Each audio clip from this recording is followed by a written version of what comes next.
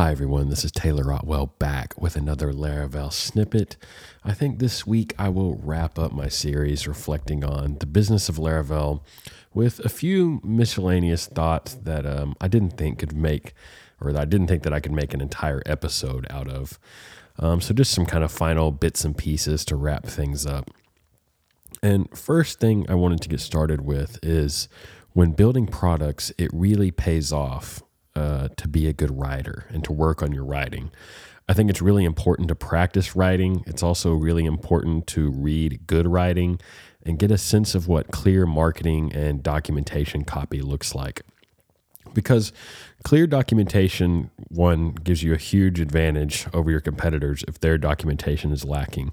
And I think this is a big reason that Laravel gained such popularity so quickly, is I put a lot of time into that documentation. Even for the 1.0 version, I refused to launch Laravel 1.0 without totally finished and complete documentation that I thought could rival something like CodeIgniter.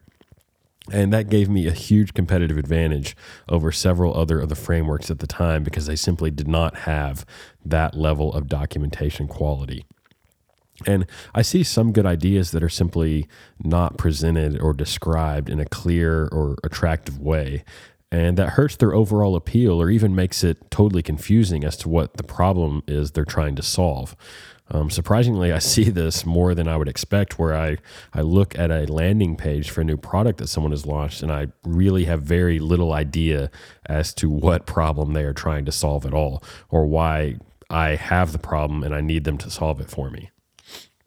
And someone in the Laravel community that I think is a good product designer and also a good writer is Jack McDade, the founder of Statamic. And if you go to statamic.com, everything is very attractively designed. The copy is short and punchy and really gets the key points across clearly and effectively. And the same applies to the documentation. If you go out there and read the documentation, it's very clear, very easy to follow. It looks good.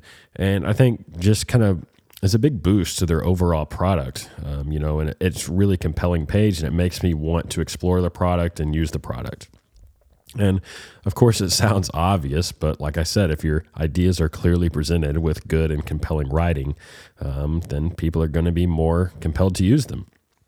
And a book I really enjoyed on this topic that I read back in college, I think, so over 10 years ago now, was Elements of Style by William Strunk Jr. And this is really a classic book on effective writing. Many, many people have read this book. And the nice thing is it's very short. It's only about 50 or 60 pages, or maybe even less than that. So you can easily read the entire book in one day, actually, or maybe even in one sitting. Because there's lots of examples of how to write well within the book. And if you've never read it before, I think it will really improve your writing. And not only do I think it's a good writing book, I think the general ideas it presents are useful for programming, and it will help you think about writing clear and expressive code that's readable and understandable.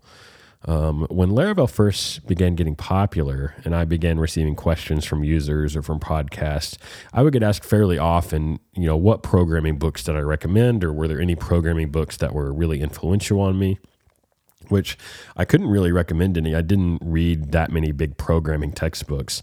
But the one book I did recommend on several occasions was this book, Elements of Style, even though it is not a programming book at all.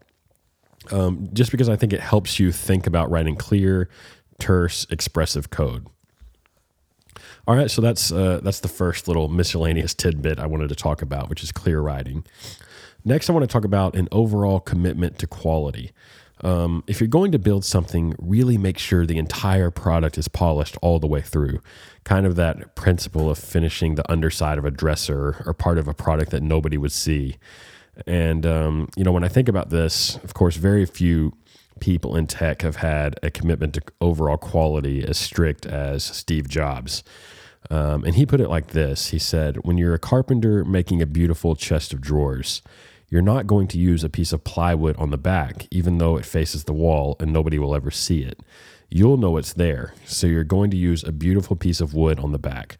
For you to sleep well at night, the aesthetic, the quality has to be carried all the way through. I mean, to me, that's a really inspiring quote. So I try to apply that when I build any products, to take the quality all the way through the product from beginning to end. Even the parts that people may not see, even the code itself, I try to make really high quality and even aesthetically pleasing, just to have that commitment to myself, that I'm going to build the highest quality product that I know how. Because I think it's, that's the service that I owe to the people that are going to be using the product. I'm not giving them my kind of half best. I would rather give them the absolute best I can provide at the time. So make a commitment to yourself to build things with quality all the way through for your own benefit and as a service to others, that you fully thought out or thought through this product. And then finally, have a low pain tolerance. This is probably something that should have been part of the first episode about choosing product ideas. Developers are especially vulnerable to this problem, and I'll explain what I mean. When I first built Forge, there were several people who criticized the product on the grounds of something like, anyone could do this themselves using Ansible or X provisioning tool and self-host it and manage all of the scripts themselves. Same with Homestead. People said anyone can build their own Vagrant file with the bash commands needed to get a perfect Laravel development box. Why should I use this? And these are examples of people with a high pain tolerance, or at least a different pain tolerance than I think is useful to have when building products.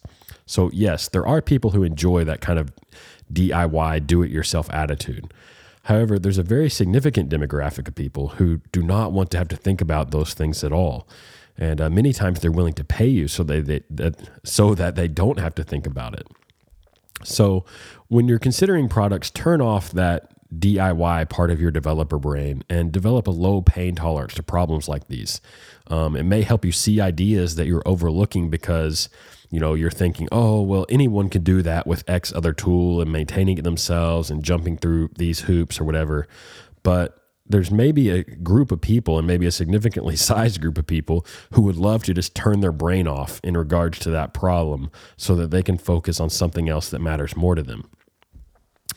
All right, so that's kind of my final thoughts and just the tidbits that I had left over in my notes from this mini series on reflecting on lessons I've learned while building Laravel. I think next week on the Snippet, I'll get back to discussing some general code topics. I've been working on a few things and sort of drawing a few lessons from that. So have some Laravel code topics to talk about next week, and already have a few in mind.